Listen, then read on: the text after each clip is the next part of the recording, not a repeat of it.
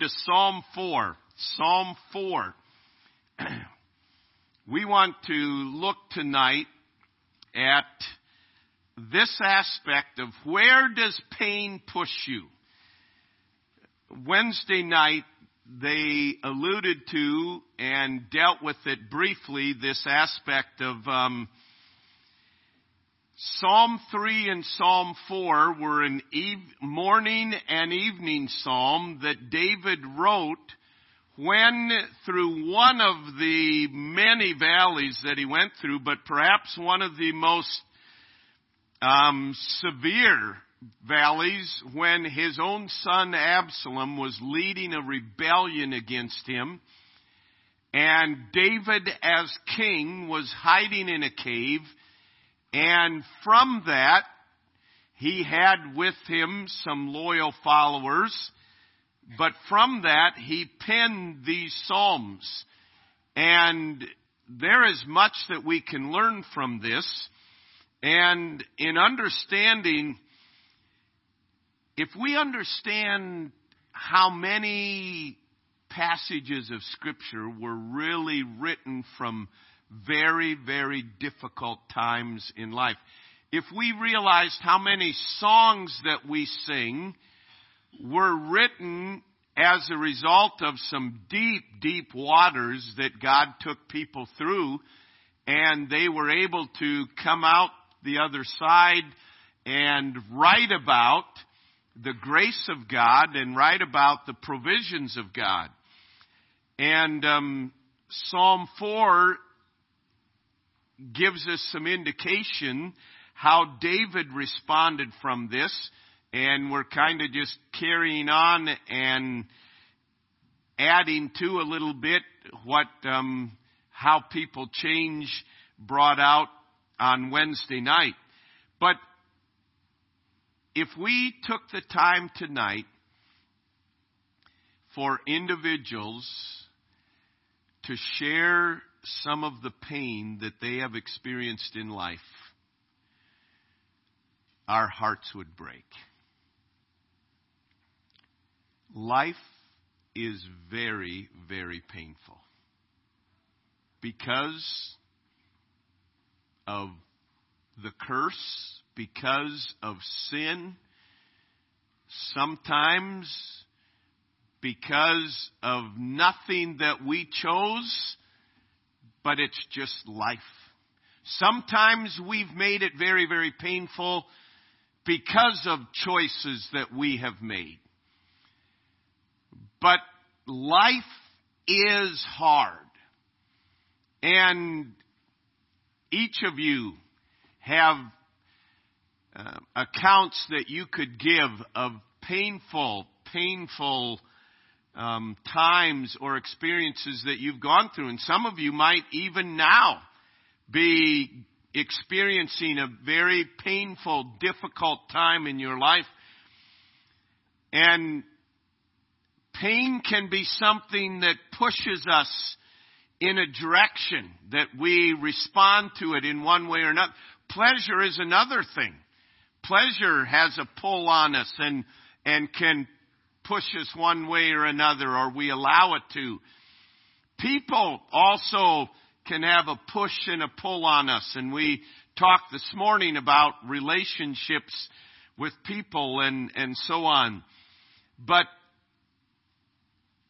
if you haven't had something very painful in your life,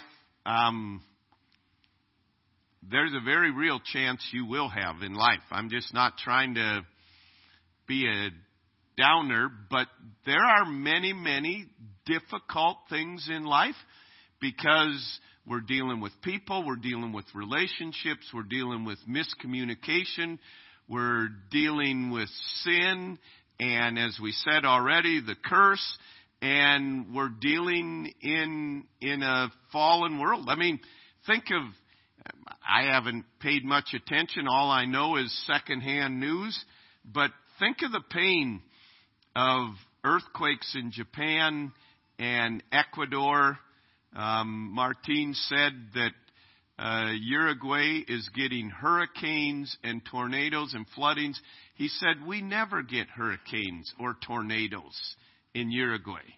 I mean, those are just some things that happen like that, but many of you have experienced sudden changes in your life that were very, very painful.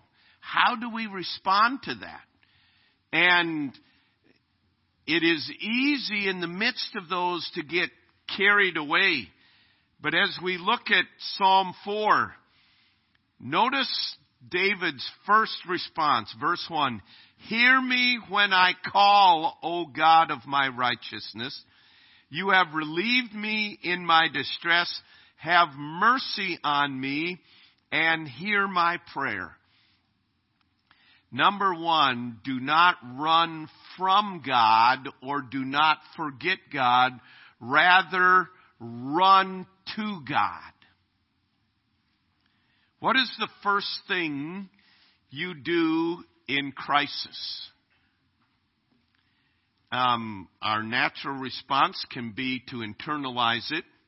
We just bear it and we just buck up and say, I'm gonna bear this, and we can internalize it. Oftentimes it may be that we just have to go talk to a friend. We just have to go talk to someone else or tell others about it. I mean, we all respond differently, but as believers that have the Spirit of God dwelling within us and the grace of God to empower us, there will be times you don't feel like going to God, but we must run to Jesus. David did not question God's faithfulness. He did not bitterly rehearse how the promises and principles of Scripture seemed to fail him. He did not waller in, how could my own son that I have trained and brought up, how could my own son do this, and why is this happening to me? He went to God in prayer and cast his care upon him. And understand, this is very, very difficult at times because our nature wants to run away from God because we think, God, why did you bring this into my life? I didn't want this. I didn't choose this. And Satan really sees this as an opportunity to put a wedge between God and us. In trials, it is tempting to doubt God's goodness and turn away from Him in discouragement. I mean, these difficult things happen to good people, to people that are trying to seek the Lord and trying to obey the Lord. And it's easy then to say, what good was this? If trying to fight the fight and run the race, what good is it if this is going to happen? It's very easy for us then to turn away from God and think, I don't sense God's presence with me. I don't realize Him being with me, and this promise, I prayed this and the exact opposite happened. But even in the midst of that, when it's hardest to pray, that's when we need to pray the hardest. When we're tempted to turn away from God, we must turn toward God and understand He is our only hope. No friend can minister grace to us. God can use them, but our first cry, our first response, even though our mind and our body and our emotions might be shouting against it, is, I have got to get to God. I have got to get to the throne of grace to find mercy to help in this time of need. And David, he ran to God. He would have, humanly speaking, had every reason to just pack it in. But he cried out to God. And we see, he goes on and he continued, verse 2. How long, O you sons of men, will you turn my glory to shame? How long will you love worthlessness and seek falsehood? But know that the Lord has set apart for himself him who is godly. The Lord will hear when I call to him. Be angry and do not sin. Meditate within your heart on your bed and be still. Offer the sacrifices of righteousness and put your trust in the Lord. Notice throughout this, he's bringing us back to putting our trust in the Lord and saying, the Lord will hear when I call upon him. But you notice what he says in verse 4. Be angry and do not sin. Meditate within your heart on your bed and be still. There's a sense here that David is encouraging us and manifesting in his own life how important it is in the midst of pain to examine our own heart. And it begins by asking some questions. What did I do to cause this? In some instances, there was nothing you did to cause it. It just happened. In some instances, there may be things that we did. We need to examine if there's something that I did that caused this, then I need to go back and correct this. So we're asking, what did I do to cause this? What sin is this revealing in my life? I'm not saying you sinned to cause it, but maybe God used this in our life to reveal a sin in our own life. I've shared before, one of the primary things that comes out to me, and an example of this is God revealed my senior year in high school my sin of loving wrestling more than I love God. And he tried to get my attention through it, but I was stubborn in it, and so it took a dislocated elbow near the end of the season to end that. And right then and there, God was revealing sin in my life. There are painful things, and I don't just mean physical pain. There are painful things that come into our life, and God's using it. We get angry about something that didn't go our way, and it's a painful thing.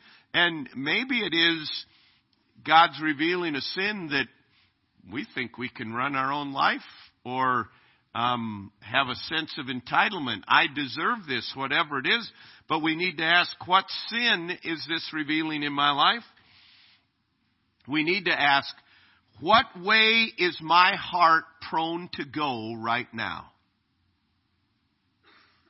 Is my heart prone to just clam up and not let anything and anyone in?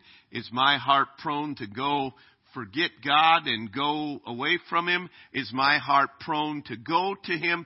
We need to look at our heart and say, where is my heart right now? Which way is my heart leaning? And then to take appropriate actions. Is my heart prone to go my own way? The disciples, when they saw Jesus crucified and their hopes and their ambitions were diminished, their heart was prone to go back to their old way of fishing and running their own life. And we need to ask, okay, where am I right now? This is a volatile time in my life, and where is my heart? Which way is it prone to go, and what steps of action do I need to take to keep my heart with all diligence? trials in life give us the opportunity to know and guard our heart more effectively. These trials reveal our heart. And honestly, sometimes it's not very pretty. And we may not like it, but it's God in His love doing that so that we can walk in victory. So we need to examine our heart. And notice verse 3. He said, "But know that the Lord has set apart for Himself him who is godly. The Lord will hear when I call to Him." Notice verse 5. "Offer the sacrifices of righteousness and put your trust in the Lord." In verses 3 and 5, he is reflecting on truth. He said, know this. Be reminded of this. Reflect on this truth, that God has set us apart. We are the apple of God's eye. In the midst of painful circumstances, it is easy to think, God's forgotten about me. I feel deserted. I feel alone. And the psalmist David is bringing us back and saying, I know that the Lord has set me apart for Himself. That's set apart in a special sense that we are, as we mentioned, the apple of His eye, that we are His child. And it is reminding ourselves of the timeless truths. When we went through, don't even remember the name of the book, but Jim Berg, he gave us those 10 timeless truths that God will always meet my genuine needs, and God is desirous of forgiving, and God is always up to something good in my life. See, we need to go back to truth. And it may feel like God is not up to anything good in my life, but I know that Jeremiah 29:11 and Romans chapter 8 tell me that God is up to something good in my life, and I may not feel it, and I may not know it right now, but I am going back to reflect on truth. I am going back to rest in this truth. Listen, that's all we have, and that's all we need. But there will be times that our mind and our eyes and everything tell us otherwise, but we must go back and we must think who God is. Reflect on the truth. Who is God? What is His character? Reflect on the truth. What am I in Christ? We don't have the time tonight, but to go back, I am His child. I am redeemed. I am forgiven. I am in the palm of His hand, and we could go on, but to reflect what I am in Christ in the midst of this. And then to reflect and to rest in the truth. What is God doing in me now? Okay, God, what is it you want to teach me? Sometimes it's not a sin He wants to reveal. Sometimes it's an aspect of His character that He wants to reveal to us, that He wants to teach us. God, what is it you are doing in my life right now? And then reflect on the truth. This is what my future is. We must come back and do that. My future is that someday I am going to be where there is no more pain, and there is no more sorrow, and there is no more difficulty, and there is no more bad. And we need to be reminded of this. In the world you will have tribulation, He tells us. But be of good cheer. I have overcome the world, and the best is yet to come. See, the way you reflect on that, this is where it is the time to be in the Word and to leave off other things. In the midst of the pain, it will be hard and your mind will wander, but we must go to the Word of God. And if you say, I don't even know where to start in the book of Psalms. Many of them were written from great, great heartache. But honestly, we're not going to be able to reflect on truth if we ignore the Word. If we sit in our own pity party and keep mulling over and meditating, how could they do that to me? And I've invested in them and they did this and they betrayed me and I thought they were friends and they're joining up with them and you keep going over whatever the situation is, you are meditating on the wrong things and it will bring you down and it will bring defeat. But if you come back and meditate and reflect on the truth about God. And honestly, we need to be reminded of it. We need the fresh truth as we read the Word of God. So, reflecting on truth. Then notice verse 6. There are many who say, who will show us any good? Lord, lift up the light of your countenance upon us. You have put gladness in my heart more than in the season that their grain and wine increased. So David's saying, there are people around that say, how is any good going to come out of this? Who will show us any good? And what's David do? Immediately he goes to God and he intercedes for them. And he says, Lord, lift up the light of your countenance upon us. Can you imagine David and his men hiding in a cave? How discouraged and disheartened they must have been. And they were saying, nothing good is going to come out of this. No one's going to show us any good. And David responds by interceding on their behalf, and he actively got in and served others. See, all of these things are an act of our will, and in the midst of pain, we think about ourselves, but we need to serve others. God puts things into our lives in creating our life message so that we can share that life message, the comfort that we have received, that we can share that with others. 2 Corinthians chapter 1. But if all our focus is, God, remove this from me, God, take this away, God, heal me, if that's all our focus, it's very self-centered focus. The focus ought to be, Lord, teach me what you want me to learn from this, and then allow me to be used of you in others. How can I minister to others? The little chorus that is so biblical. Jesus and others and you. What a wonderful way to spell joy. But the natural tendency in pain, the natural tendency in a dark valley is to just, woe is me syndrome. Nobody likes me. Everybody hates me. Guess I'll go eat worms, you know. It's just that, woe is me. No. To take the opportunity, get your mind off yourself. How can I be a blessing to others? How can I serve others?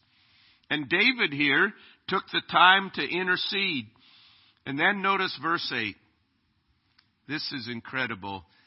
I will both lie down in peace and sleep. For you alone, O Lord, make me dwell in safety. Why isn't David overcome by fear and bitterness and anger and dread? Because his heart is controlled by God. He hasn't lost one thing that is precious to him, because the most precious thing to him was God. And he acknowledges that he can trust God. He will make things right. He alone is all powerful. He alone is all knowing. He never sleeps. Let him handle it. The verse says that the Lord gives his beloved sleep. I can remember vividly, and I can remember numerous times of going to bed and my heart is troubled and my heart is weighed down, and You've been there. You've been in bed and you can't sleep. And I said, God, I can't handle this. I can't do this. Number one, I can't keep going on without sleep. And number two, me laying awake here is not going to change anything. And me rolling that over in my mind is not going to. And God, you said you would give your beloved sleep. God, I've got to trust you for this. Would you give me your rest? Honestly, it's not like it's a big thing to trust him. We are finite. We are limited. We don't know diddly. I mean, he knows everything. And we lay there and stew and worry and fret, and God says, just give it. I know every detail about it. I know how this is going to end. And God loves to see his people rest. You know, a parent, sometimes a kid is just nervous that something's going to happen. No, Mom and Dad are right here. They'll take care of it. And a parent loves to see their kids, okay, I trust you. Some struggle with it a little more than others. God loves to see his children trust him. You know, hasn't every parent walked in and see that little Tasmanian devil that's been that way all day, and you walk in and you see him sleeping and you think, man, they look so sweet, they look so innocent, they look just, and you think, amen. Thank you, Lord. God loves to see us resting in him. And he loves to see us trust him. Everything's all right in my Father's house. Us wrangling it around is not going to help us one bit. In fact, it's going to make us worse the next day. Just ask your family. They'll tell you, okay? Rest in the Lord. Wait patiently for him, Psalm 37 says, and he'll bring it to pass. If anybody should have rest, it should be us. We can't avoid the pain. It will come in life, but how we respond will make the difference between it being something that glorifies God and helps us to grow and something that dishonors God and destroys us. Heavenly Father, I pray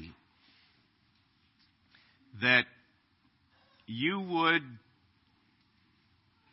help us to understand that you are at work in our lives as children of you. Lord, there may be somebody tonight that is experiencing a painful situation. I pray that even as David responded to something that we could not fully imagine, Lord, I pray that we would respond the same way. Whether it be pain, or whether it be pleasure, or whether it be people, that we would turn to you, that we would continually be examining our hearts and reflect on the truth of who you are and what you are doing, that we would actively serve others, and Lord, that we truly would rest in you. That we would know the peace that passes all understanding. And Lord, I pray that as we respond by your grace with you ruling in our hearts, that you would be glorified. We pray in Jesus' name. Amen.